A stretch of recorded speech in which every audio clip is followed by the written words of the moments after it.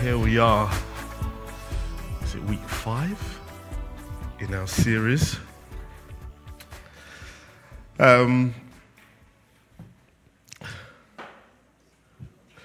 Today we will be looking at the church from exile to Emmanuel. From exile to Emmanuel. Now, for those of you who may have purchased the books and are trying to follow through, you may notice that this section doesn't exist. And this is the Lord's doing, we might say. But actually, it's more of a kind of an editorial decision. We decided that there's such an important part of the exile that we don't want to kind of skip over it and lose some of the teaching points that you can kind of touch on. And so we've kind of looked at that point between exile, because it goes from exile to eternity, but the exile to Emmanuel, in and of itself, has so much, I think, richness for us to learn from in the church. And so hopefully, as you'll see through today,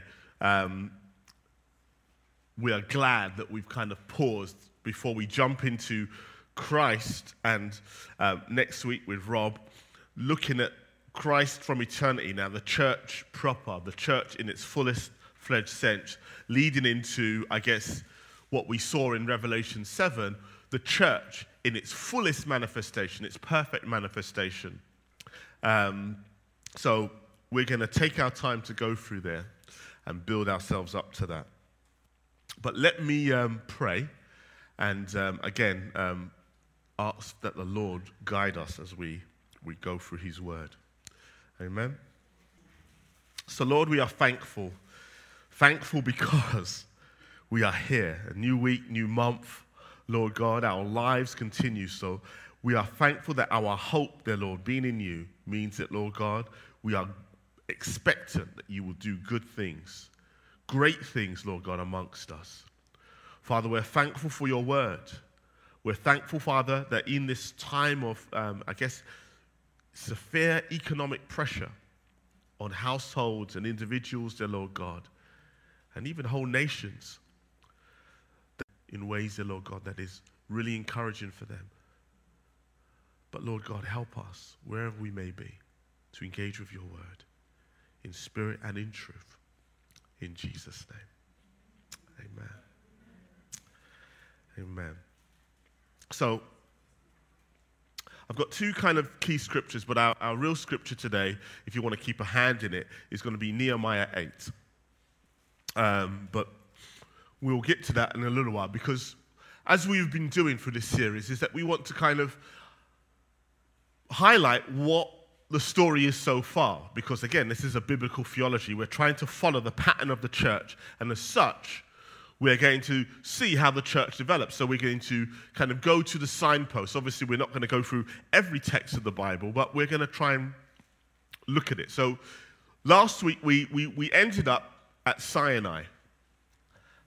So the Exodus and the judgment on Egypt, the Exodus has happened, and the people have been brought to exactly where Moses initially had planned that they would come to, because obviously the promised land kind of comes after this. But initially what Moses requests of Pharaoh is just to go to worship the Lord. And that is accomplished at Sinai. And obviously with all the spectacular dimensions to that, the thunder, the voice of God, all these things that obviously made that a unique experience. And obviously we looked at Hebrews and said, how do the church compare to that? Are we to expect, does Sinai become a model for us? And obviously the writer of Hebrews believes no, because it's not mere physical encounter that we're looking for, but true spiritual engagement with the church. In other words, that we engage in faith, in being in the presence of God, and not being fearful. But then, that was never going to be the end of the story, was it? Moses then goes through 40 years of the wilderness experience. Initially, they were going to go into the land, but obviously the people were fearful. How can we take over this land? These people are better than us and stronger than us and all the rest of it and more established than us. And it led to 40 years of wandering until a new generation was rose up. And I guess you could say was modernly called the Joshua generation. And then we come to the book of Joshua, because in Deuteronomy, Moses takes them right up to the point of being in the land. But it is not Moses that brings them into the land. It is Joshua. So we have Joshua and the conquest of Canaan. Again, these are particularly hard books, especially Joshua. How do we live with the extermination of all the people? How do we justify that? Well, we will see that really it's about what God requires, and it's not about looking at as being inconsistent with how, I guess, modern armies today take over other nations. In other words, God has a special request that this land be vacated to be a land of worship. And that's the most important part to understand about the book of Joshua. That's his temple. It's his land. It's his place where the people that remain in it glorify God. And no ungodly thing would be allowed in it. And so when we understand it from that perspective, we suddenly realize it's not about which people are in there. In other words, it's an ethnic thing, as most genocides are. It's actually a holy thing. Are the people in the land holy? And as we will see as we get to the exile, even Israel itself comes under the same judgment of God. Only holy people can come into the presence that God has designated. So anyway, we go back to the book of Joshua. So the conclusion of Exodus is now the promised land. We are going to enter in. So the challenge of settling the land is taken under the leadership of Joshua. A new generation of Israelites now have raised, obviously the children of those who initially came out of Egypt.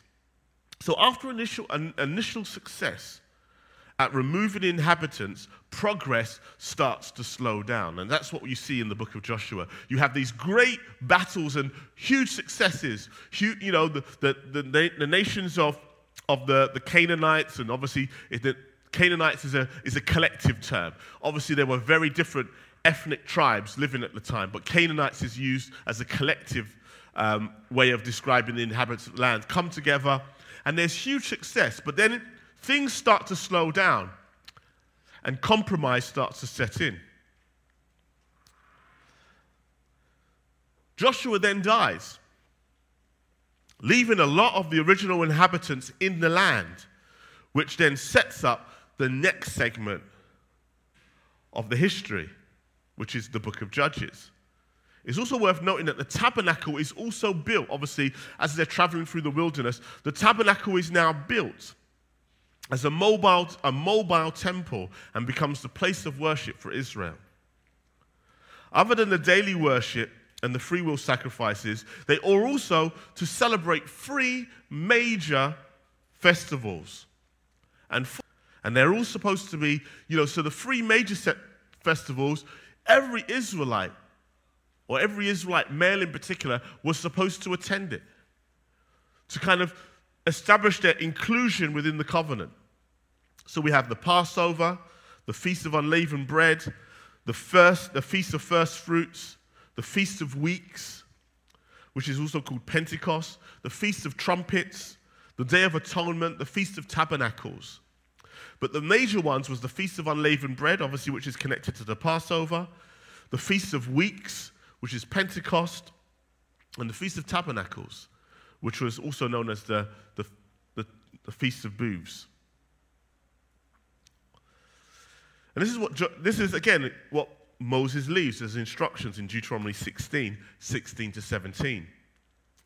3 times a year, all your males shall prepare up before the Lord at the place that he will choose, at the Feast of Unleavened Bread, at the Feast of Weeks, and at the Feast of Booths. They shall not appear before the Lord empty-handed. Every man shall give as he is able, according to the blessings of the Lord, your God, that he has given you. So we can see today that even people still follow that in some respects. You know, I go to church Christmas and Easter. Do you know what I mean? But the reality is that that's the old covenant, my brother. We have a more consistent pattern now of making sure that we are establishing the community of God. But generally, these were the times that they were required to be there. And obviously, given the vastness of the land, you can understand why, and obviously living in the times that they lived in, that maybe more than 3 times a year would be asking a lot. It's interesting that Israel comes under condemnation in the passing comment of the prophet for not following these festivals, and we will see this, in particular, the Feast of Booths. But we'll come to that a little bit later. We then come to the times of the judges. So Joshua has died, and no new leader comes up to replace him. There is no successor. And to that extent, the tribes now pretty much settle in the land, obviously with all these other tribes that are going to be a temptation to them, living amongst them. And this is where things really come apart, especially for the tribal system. And Israel's descent into a pattern of compromise which leads them into foreign occupation. The time of oppression that leads to repent, So what you find is that an army or a foreign power will raise up, and because the tribes were quite scattered and somewhat weak, because obviously they were not all connected together, some foreign power will come and hold a certain amount of tribes, maybe even 1 tribe or 2 or 3 of them, and come and take over their land. And this leads to a time of repentance, oppression and then repentance. We're oppressed. We can't take this anymore. Everything that we are gathering pretty much for somebody else. And now we need deliverance. And all of a sudden, again, we know this pattern because they get religion, right? We need God. And so they turn to God and, Lord, please help us, please deliver us, just like the Israelites cried out under the bondage of Egypt. And the Lord would raise up a judge, and the judge would come and deliver them. And once the deliverer has dispatched with the foreign power, they usher in a revival and a new period of peace. However, once the judge dies, a new period of laxity and compromise sets in, only for the cycle to begin again. That's the easy way to sum up this, I guess you would say, 300 to 400 year period of the judges. I mean, it says it itself, even in the book of Judges, chapter 2, 16 to 19. Let me read this. Then the Lord raised up judges who saved them out of the hand of those who plundered them. Yet they did not listen to their judges, for they whored after other gods and bowed down to them. They soon turned aside from the way in which their fathers had walked, who had obeyed the commandments of the Lord, and they did not do so. Whenever the Lord raised up judges for them, the Lord was with the judge, and he saved them from the hand of their enemies all the days of the judge. For the Lord was moved to pity by their groaning because of those who afflicted and oppressed them. But whenever the judge died, they turned back and were more corrupt than their fathers, going after other gods, serving them and bowing down to them. They did not drop any of their practices or their stubborn ways. So even the book of Judges, right at the very beginning, sums up the whole pattern. If you want to understand this book, read that chapter and you pretty much got it, and then all you have to do is read on to get the details. And the funny thing is that as you actually go through the book of Judges, as we have done in this church, is that you find that not only do the people become more and more corrupt, the quality of the judges also deteriorates. And again, one of the ways I sum this up is the story of in the land of the blind, the one-eyed man is king.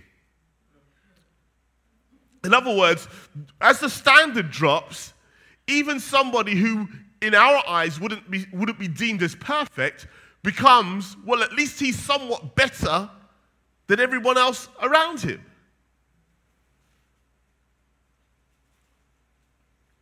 And so it is that when we come to judges like Samson, who does not even want to deliver Israel, he somehow becomes a judge amongst them and stands head and shoulders above them. It's not, and again, it's a reflection of the people as a whole, and not on the fact that God is basically compromising. That's all he has to work with. It is during this period that the pattern of regular worship falls away completely and gives way to an ancient form of moral relativism. What is relativism? It's any theory holding that the criteria of judgment are relative, varying with individuals and their environments. In other words, people just look around and, what works for me? This works for me. I can live with that. And there's no ethical standard which applies to all of them. And that's how they lived. And again, it's highlighted by the very last verse in the book of Judges. In those days, there was no king in Israel. Everyone did what was right in his own eyes.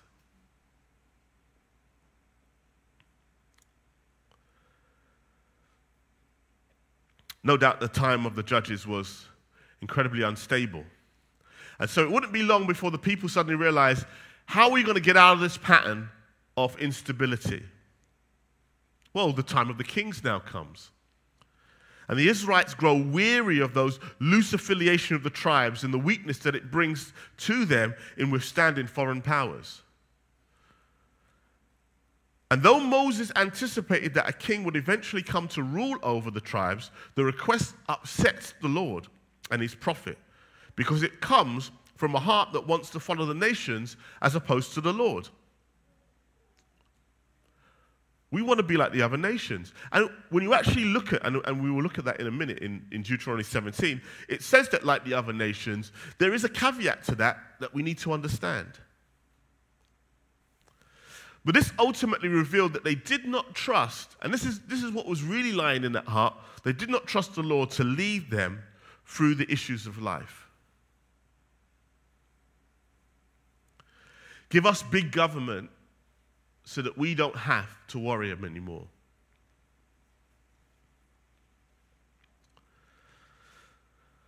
So 1 Samuel 8, 4-6 brings us that request, and it says there, "Then all the elders of Israel gathered together and came to Samuel at Ramah and said to him, 'Behold, you are old and your sons do not walk in your ways. Now appoint for us a king to judge us, like all the nations.'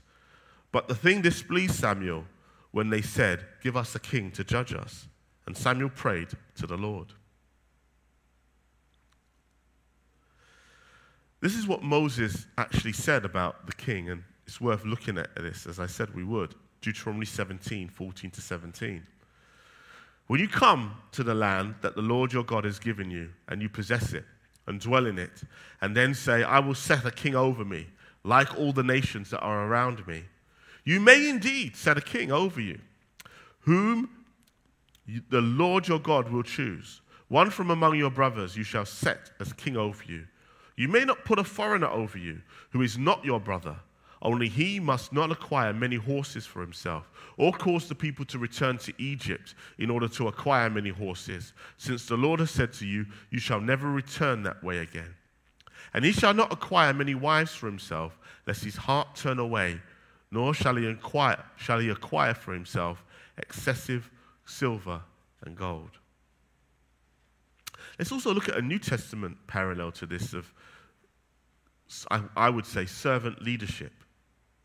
Matthew 20, 25-28 says this, "But Jesus called them to him and said, 'You know that the rulers of the Gentiles lord it over them, and their great ones exercise authority over them.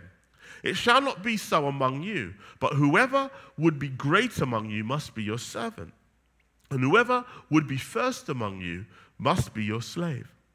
even as the Son of Man came not to be served, but to serve, and to give his life as a ransom for many.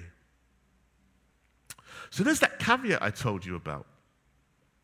This stands as a reminder that even though we may adopt similar titles and roles within the church, as we see within the society around us, it is not assimilated into the believing community unfiltered.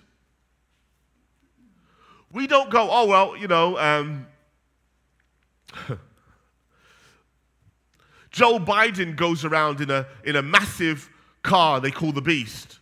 And so therefore our leader must go around in a massive car called the Beast. He needs, a bulletproof car. And again, like the Pope, right? And it's this type of leadership that both Moses and Jesus says we're to avoid. There is, as far as I'm concerned, there is no getting away from this pattern of servant leadership. And as we see it, as we're thinking about the concept of the church and how it develops, this doesn't alter.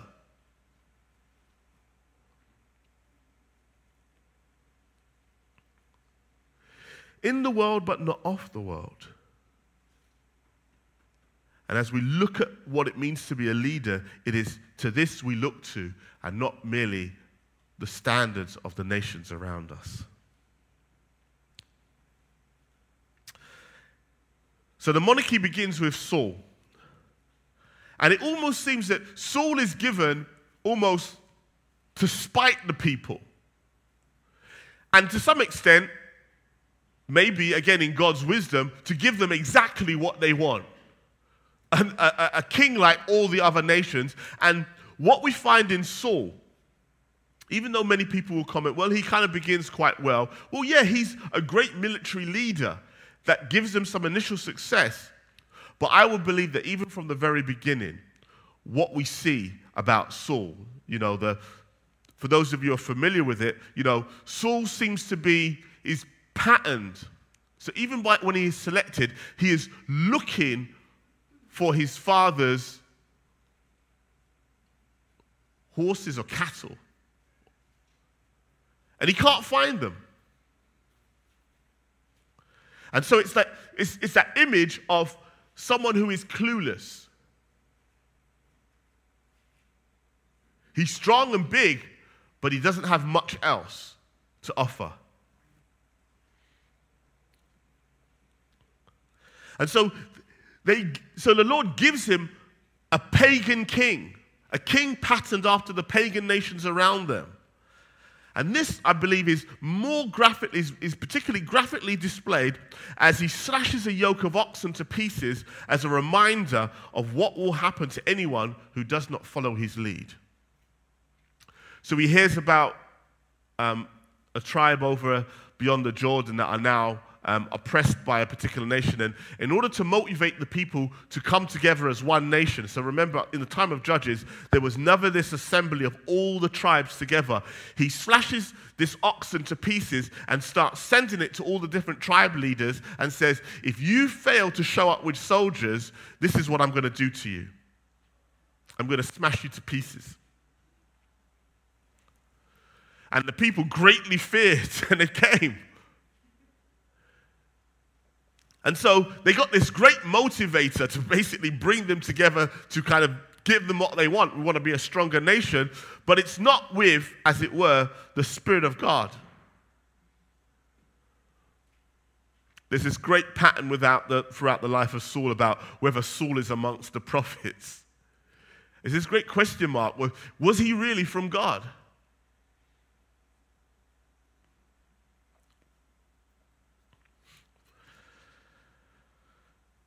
However, it's not within Saul that we find God answers their prayers as they ought to have prayed. It is actually in the king that follows Saul, which is in David, who, again, is not even the ideal king as we know it. But anyway, he is more noble, more God-fearing, and even becomes a kind of a model king to the rest of his descendants. And we see this in the pattern of why can't you be not like my servant David, who who feared me. So David establishes the kingdom by completely conquering the territories of the promised land. And this is the first time Israel has all the land, is under David, under its control. So everything that was promised to Abraham finally gets fulfilled under David. And he establishes the full border of Israel.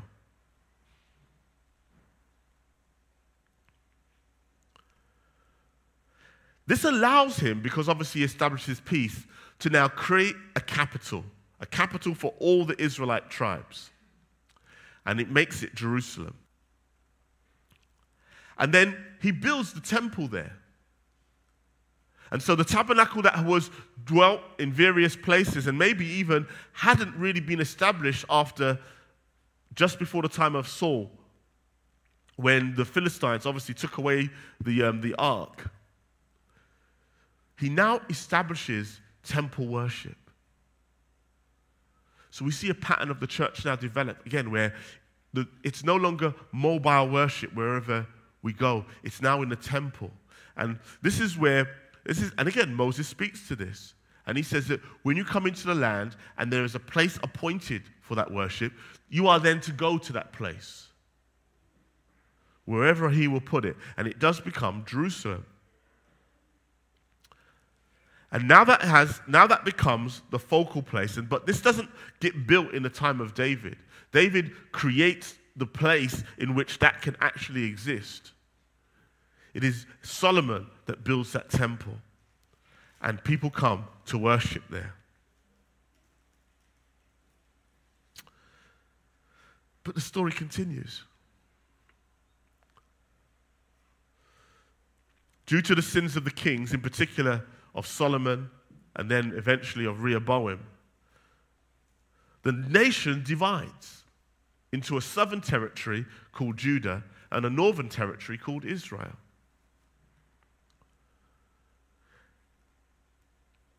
And it is to the northern kingdom we look to first. This territory was reigned was under the reign of continuous succession of wicked kings. Not one of the kings would turn. And one of the ideas that we get as to why that happened was because there was never any real authentic worship there. The northern territories, and again, this is what I've alluded to before about the woman at the well, who was located in that area and had questioned Jesus about the whole idea of challenging her to basically come to Jerusalem. He says, I know what this guy, he's trying to evangelize me to tell me that I need to come back to Jerusalem in order to get back to Jerusalem. But I'm going to tell him about how, I don't follow that kind of religion. I'm more authentically, ethically based where I am, and, you guys can do what you want to do. But again, we live in those times still, right? You do you, I'll do me. But Jesus says you don't even know what you're worshiping. Because the northern territories had developed a hybrid form of pagan, Yahwehistic worship. In other words, they said it was, we are worshiping Yahweh, but it is through these calves that we do so. And this is all basically to stop people from going to Jerusalem. We've now set up a separate territory. If people go to Jerusalem and worship there, then understanding the power of religion. This is not a hard concept to understand. It's the whole, when you look at Europe, for example, and especially when it was under Roman Catholic rule, and the kings of Europe always had to go to the Pope in order to be affirmed as the new ruler. And so many Europeans saw that the fact that power didn't really reside in their own territories. That actually everything resided from Rome.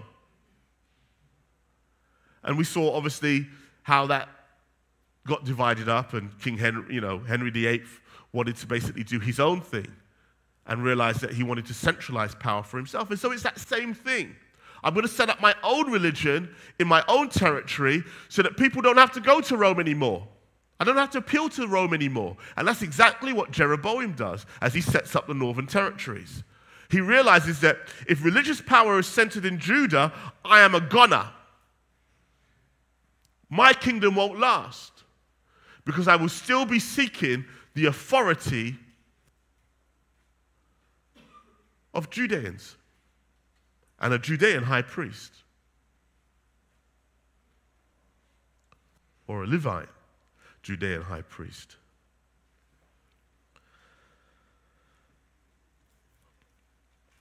This no doubt leads to the swift decline of the nation and eventually is assimilated into the Assyrian Empire. And this is interesting because, again, we'll turn there to Isaiah 10, 5 to 11. And you don't have to turn there, but I want to read quickly because this is important. So Assyria becomes that tool in which God will now, as I said, will take them out of the land. If you're not worshiping me properly in the land, and again, remember, even though the temple was a focal point, the land in itself was supposed to be the kind of, I guess you could say, a kind of a new Eden. And God will not allow any false worship in it. He said, woe to the Assyria, the rod of my anger, the staff in their hands is my fury, against the godless nation, that's Israel. I send him, and against the people of my wrath I command him, to take spoil and seize plunder, to tread them down like the mire of the streets. But he does not so intend. That's speaking about the king of Assyria. And his heart does not so think. But it is in his heart to destroy and to cut off nations, not a few. For he says, are not my commanders all kings? Is not Calno like Carchemish? Is not Hamath like Arpad? Is not Syria like Damascus? These are former territories that he's conquered. So he says to Syria, you're going to be just like Damascus. I conquered Damascus. I'm going to do the same thing to Samaria. As my hand has reached to the kingdoms of the idols, whose carved images are greater than those of Jerusalem and Samaria. Do you see that? Whose carved images were greater than those of Jerusalem and Samaria? Shall I not do to Jerusalem and her idols as I have done to Samaria and her images? It's a strange thing, isn't it? Even there it talks about the fact that the Lord is doing this to wipe them out, but even the king himself is saying, he's thinking, the Lord brings up the king's thoughts, says, I'm doing it because I can conquer. But the Lord says, you're doing it because I want to take these people out of the land. So what the Israelites had done to the Canaanites, the Assyrians are now doing to the Israelites. Removing them. The issue is not ethnicity. The issue is holiness. It's not about, well, I'm one of God's chosen people. I'm from Abraham's tribe, so therefore I have a right to the land. No, the issue always was holiness. Holiness keeps you in the land. And without holiness, you cannot stay in the land. Then we come to Judah. Judah in the southern territories has a much better track record of kings, but it cannot escape the judgment of God as the monarchy and the people move further and further away from God. So even though they maintain orthodox worship, this also becomes a form of idolatry that does not connect them to the Lord. So in other words, they go into the temple, and again, Jeremiah 7 is a great example of this, this worshiping of the temple. This focal point in the temple where, again, it's not like as if the temple isn't important as a place of their worship, but it doesn't connect them with God anymore. You make sacrifices to me, but I don't feel it. You bring gifts, your heart's not in it. And so we see that idolatry is not just about I'm actually worshiping another God. But idolatry is a heart that doesn't place him at the center. And that's, again, a warning for us as well, where we can feel that I'm so rooted in orthodoxy That I cannot possibly be like the pagan nations or the people who worship other gods. But then the idolatry and the spirit of idolatry can rise anywhere. Let's turn to our first text today, Jeremiah 29. And we want to read this at length because, again, it's important.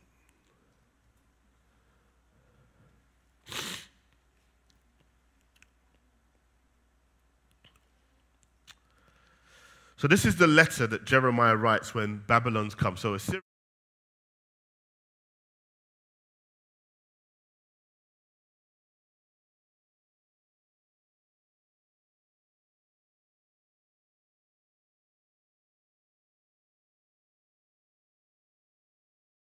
And Jeremiah, the prophet at the time, writes this letter to them. And it's an important letter because it brings us clarity as to what happens to God's church and how the perspective now changes. The place of safety that was in the land, God now has to make somewhere else in order to preserve his church, in order to preserve his remnant. This is what he says. These are the words of the letter that Jeremiah the prophet sent from Jerusalem to the survivors.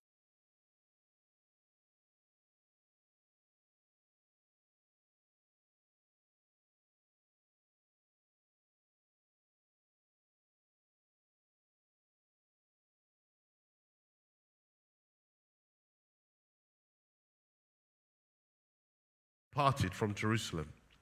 The letter was sent by the hand of Eliash, the son of Shaphan, and Jeremiah, the son of Hilkiah, whom Zedekiah, king of Judah, sent to Babylon, to Nebuchadnezzar, king of Babylon. It said, "Thus says the Lord of hosts, the God of Israel, to all the exiles whom I have sent into exile from Jerusalem to Babylon, build houses and live in them, plant gardens and eat their produce. Take wives and have sons and daughters. Take wives for your sons and give your daughters in marriage, that they may bear sons and daughters. Multiply there and do not decrease, but seek the welfare of the city where I have sent you into exile, and pray to the Lord on its behalf for its welfare. You will find your welfare. For thus says the Lord of hosts, the God of Israel, do not let your prophets and your diviners who are among you deceive you, and do not listen to the dreams that they dream.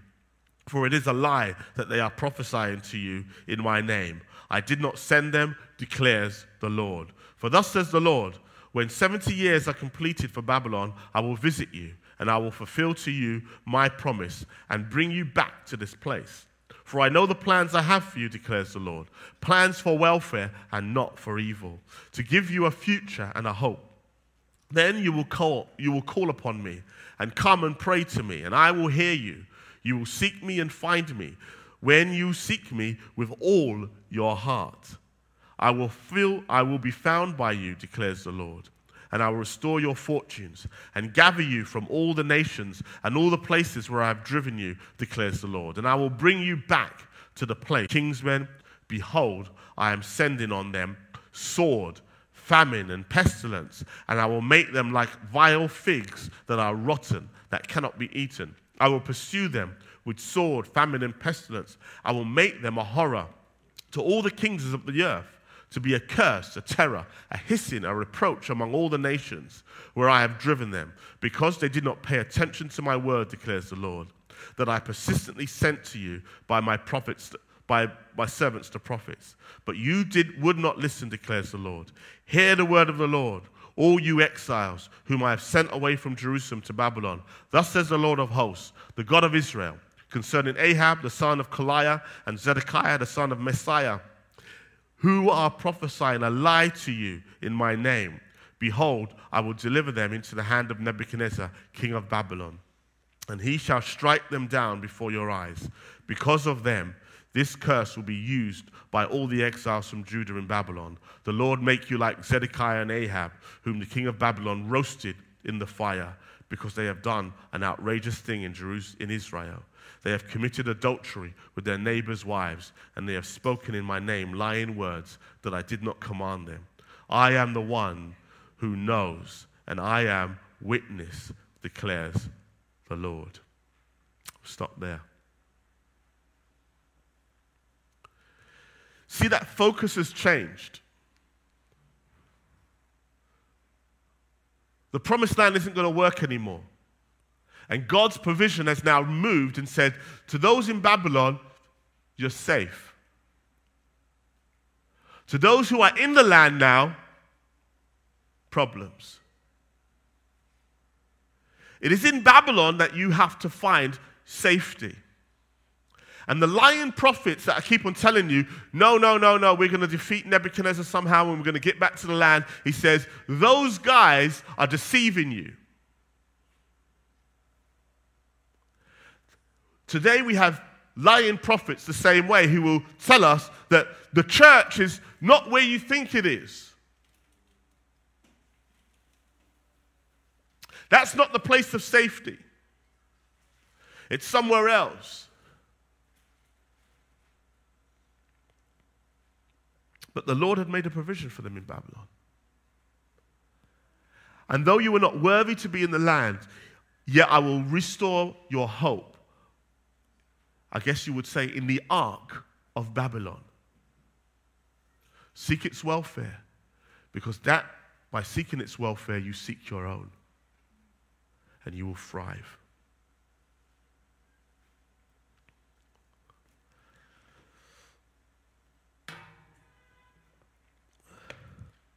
So this is a strange twist in the biblical narrative. As the place of idolatry, Babylon now becomes the place of safety for the people of God. The most unlikeliest of places now becomes the place of safety. And those who stay in Judah will be outside of the Lord's protection. Thus goes Judah into exile. But I now want us to focus, and again we go to our key text today, Nehemiah 8, of what happens after that 70 years. Now that Jeremiah prophesied 70 years, and people do go back. Not all of them, but a few of them go back. With Ezra, and we read about that obviously in what we call the book of the 12, the minor prophets. But in particular, I want us to focus on Nehemiah 8, because I think there we learn something about the church, and we start to see the formation of the church develop from that which we see in Sinai, in the temple worship, and now to something which, as we look at Nehemiah 8, go, hey, that looks like church, proper. So let's turn there, and we will read that chapter in its entirety.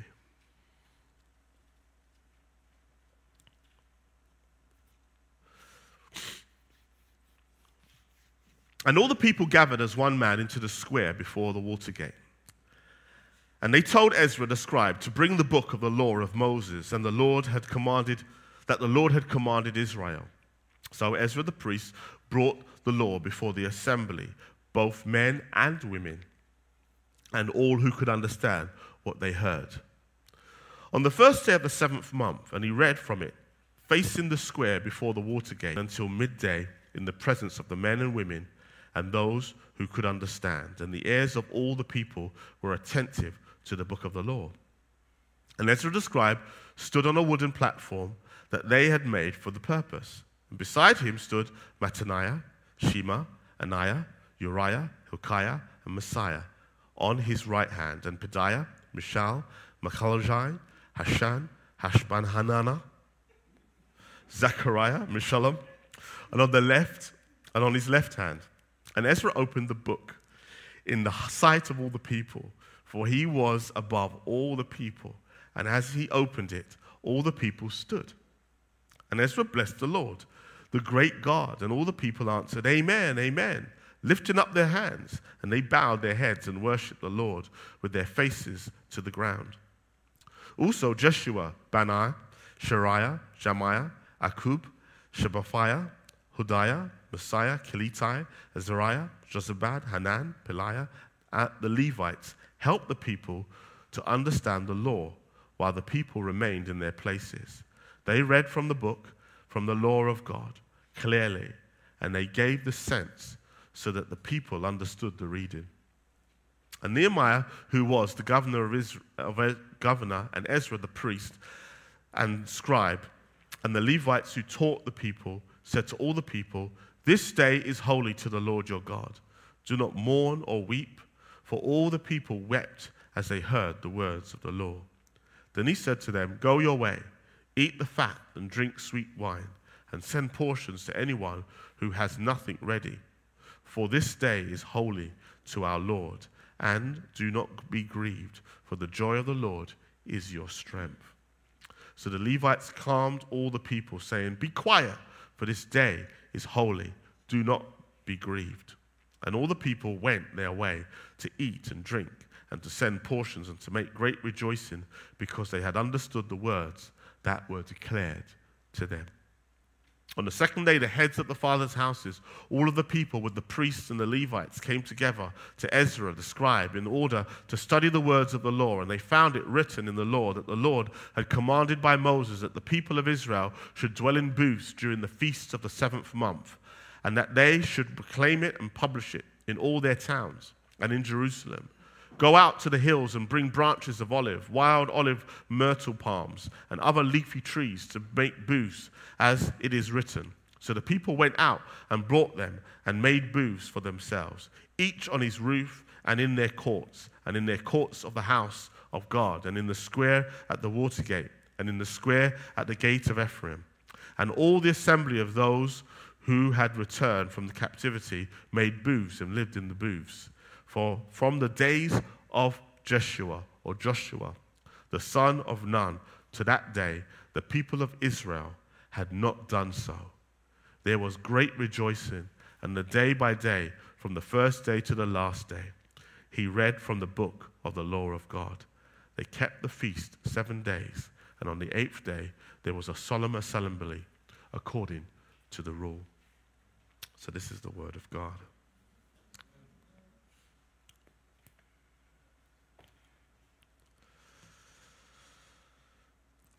Let me make a few observations about Nehemiah 8, because again, we can't unpack that fully. So what we notice about the text is how we find the assembly of God's people has evolved, as I said, to something we now find familiar than what we saw at Sinai. Notice that it's not just about the main teaching, but also the small groups where the application is given. So all those names that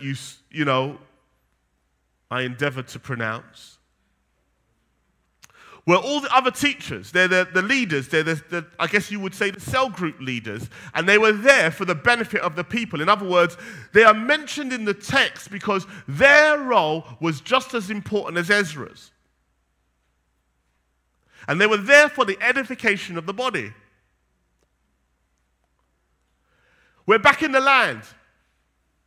God has now made a provision, but now we're back and we're in that place where we want to be a blessing and blessed by God. But how are we not going to end up like we ended up before? Well, we need the Word of God. We need to start learning.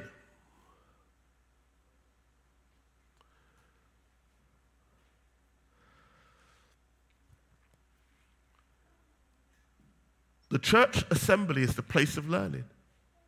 It's the place where the revelation of God is declared. And again, I'll unpack this a little bit more later. And we need to be there. And we need to be making sure that we clearly understand the things that we've been taught.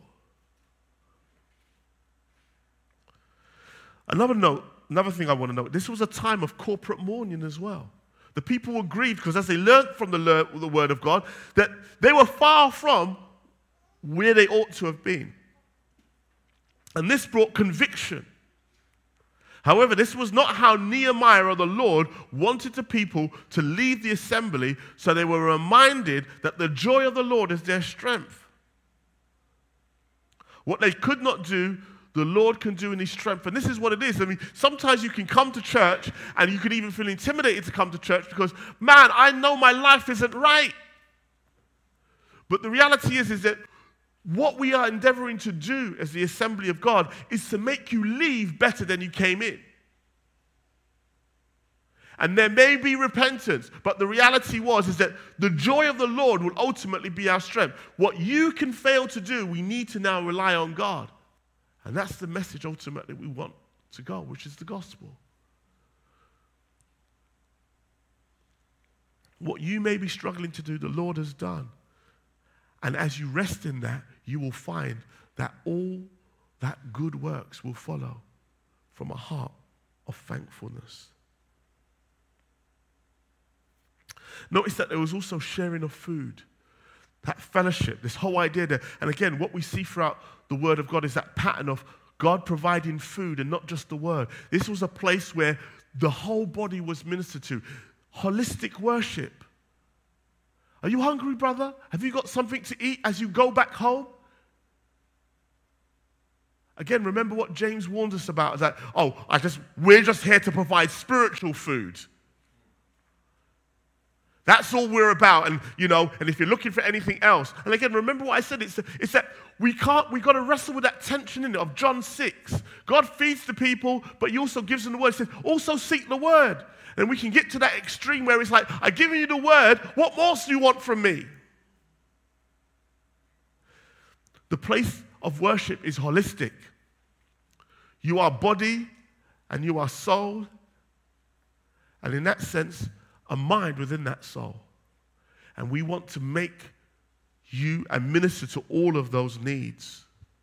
And so this is why we exist. And this is exactly what is happening with Nehemiah. Feed people. Not just with the word, but with real food.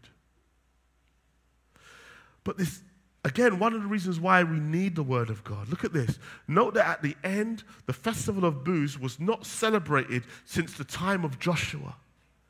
Can you imagine, 800 years have passed and a major festival was not celebrated, was lost in history. For all the revivals that we saw, the Josiah revivals, the Hezekiah revivals, the David revivals, this was not recovered.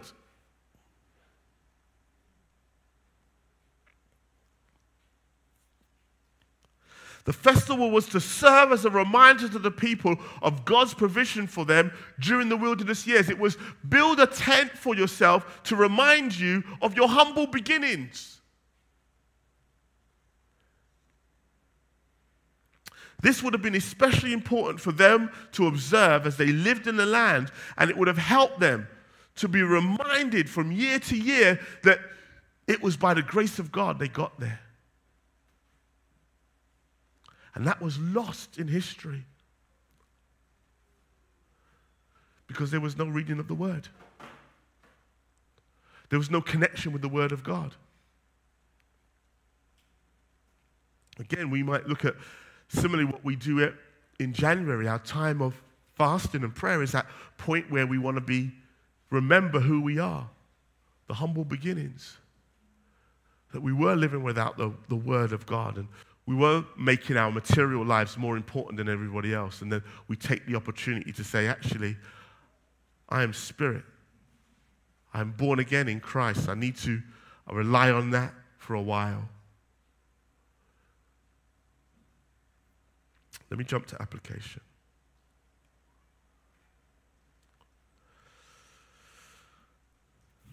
I was listening to this comment. It was interesting, isn't it, about the decline of the church. And this is what someone said. We go to banks for finances, to sort out our finances. We go to grocers to buy food. But what do we come to church for? As we see dwindling attendances and all the rest of it, it seems that over the ages, especially in the UK, church has lost its importance and seems more and more irrelevant. Why do I go there again for? I believe that we are living in an age where we have lost the mystique of the assembled church. I believe that this is, in great part, to the ongoing repercussions of the Reformation. Now, I don't say that in any small way, and I wish I could unpack that and have another hour to do that. but it is because of the Reformation. The swing from an autonomous clergy to an autonomous laity has meant that we inherit a similar corruption to what we've had before. But it's on the other side now. Instead of bishops and popes and kings believing that they are only answerable to God, we now have individual believers assume that they are only answerable to God and are suspicious of all forms of religion or organized religion.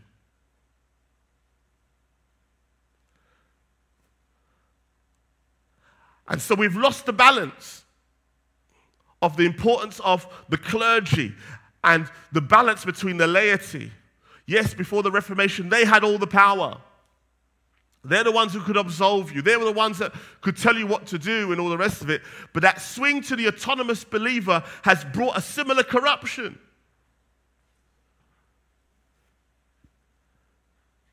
And then we're all suspicious. Oh, well, this organized, I can know God for myself. And that, even in that very phrase itself, reveals something that is never true. Because in a sense, you may be called as an individual, but remember, it's within the church body that you are established as the community of God. Like I said, I wish I could unpack that more, but that's a history lesson.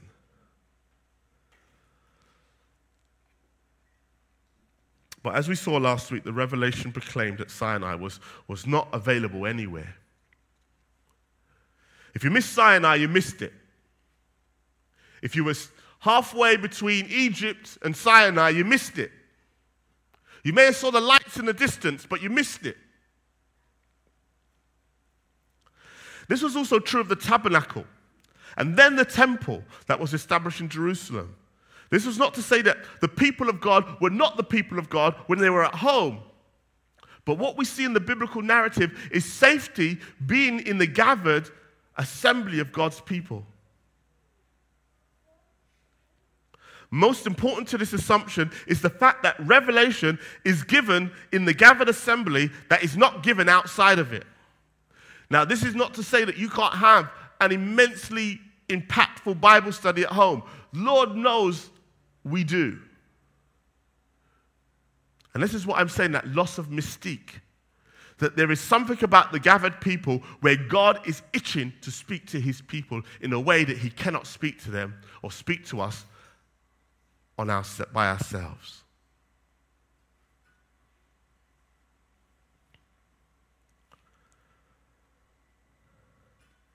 There may be certain exceptions to the rule where it's seemingly that the overflow of God's presence, and again, Numbers 11:26-30 talks about how two of the elders that didn't make it to the tent somehow spilled out and the blessings of the Lord spoke through them. But again, that is to assume that, well, that can happen anywhere. God can have a supernatural encounter with God anywhere, which again is true, but isn't the point.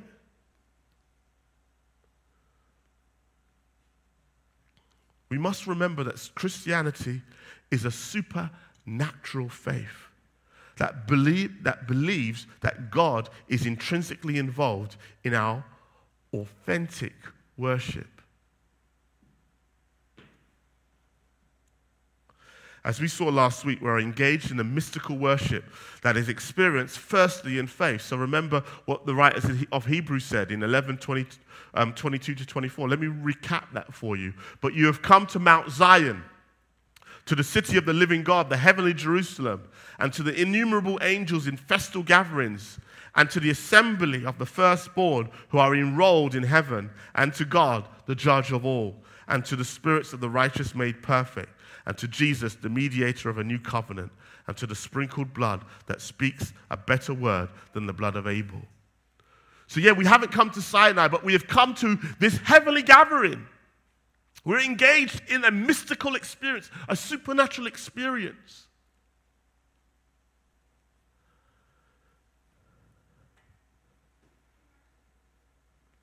But there is so much more in the New Testament canon that also builds on this idea of the presence of God being concealed from the physical senses, but revealed to the eyes of faith. Again, Rob will take you through this next week, Matthew 8:20. Let me just mention that. Where 2 or 3 are gathered in my name, there I am among them. Hebrews 10:19-25. Let me read that. Therefore, brothers, since we have confidence to enter the holy place by the blood of Jesus, by the new and living way that he opened for us through the curtain, that is through his flesh, and since we have a great priest over the house of God, let us draw near with a true heart, in full assurance of faith, with our hearts sprinkled clean from an evil conscience and our bodies washed with pure water. Let us hold fast the confession of our hope without wavering, for he who promised is faithful. And let us consider how to stir up one another to love and good works, nor neglecting to meet together as in the habit of some, but encouraging one another, and all the more as you see the day draw near. That whole idea of the presence, entering into the presence of God. We're in a supernatural religion that believes that we are not just merely coming into an empty room where there is nothing much going on, but as each comes, we are drawing the Spirit of God to our attention, and he is here with us in a way that we shouldn't neglect, because as the writer says, the day is drawing near. Also, let's turn to, look at 1 Peter 4:7-11. The end of all things is at hand. Therefore, be self-controlled and sober-minded for the sake of your prayers. Above all, keep loving one another earnestly, since love covers a multitude of sins. Show hospitality to one another without grumbling, as each has received a gift. Use it to serve one another as good stewards of God, of God's varied grace. Whoever speaks as one who speaks oracles of God. Whoever serves as one who serves by the strength that God supplies, in order that in everything God may be glorified through Jesus Christ. To him belong glory and dominion forever and ever. Amen. In other words, there's so much more I could go to about the whole idea of the church being a manifestation of the gifts of God. That as we come together, the gifts of God start to meld and clash together and create a wonderful experience, an experience we cannot have at home.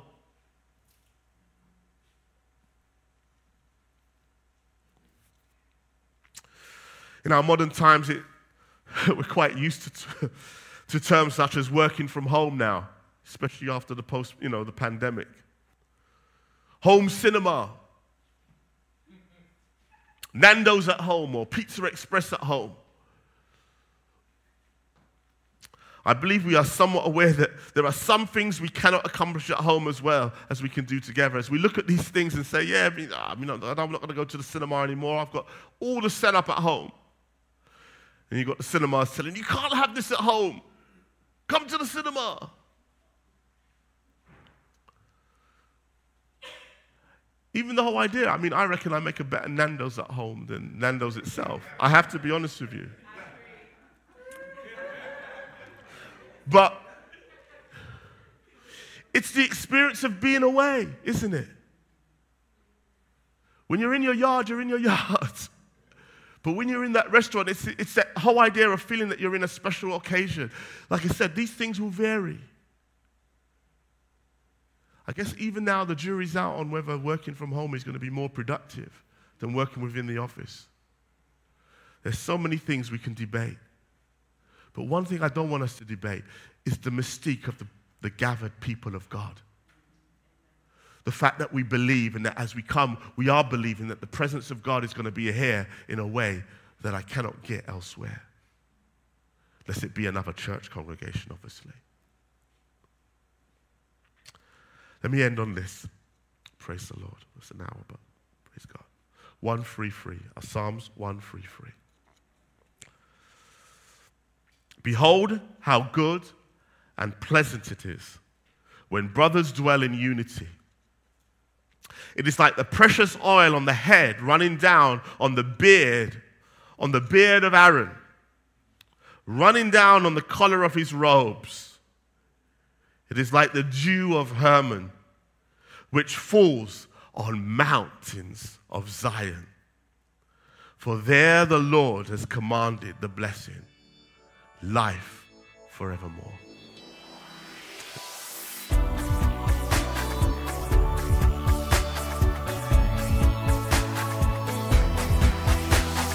Join us next time for more of God's truth to transform your reality.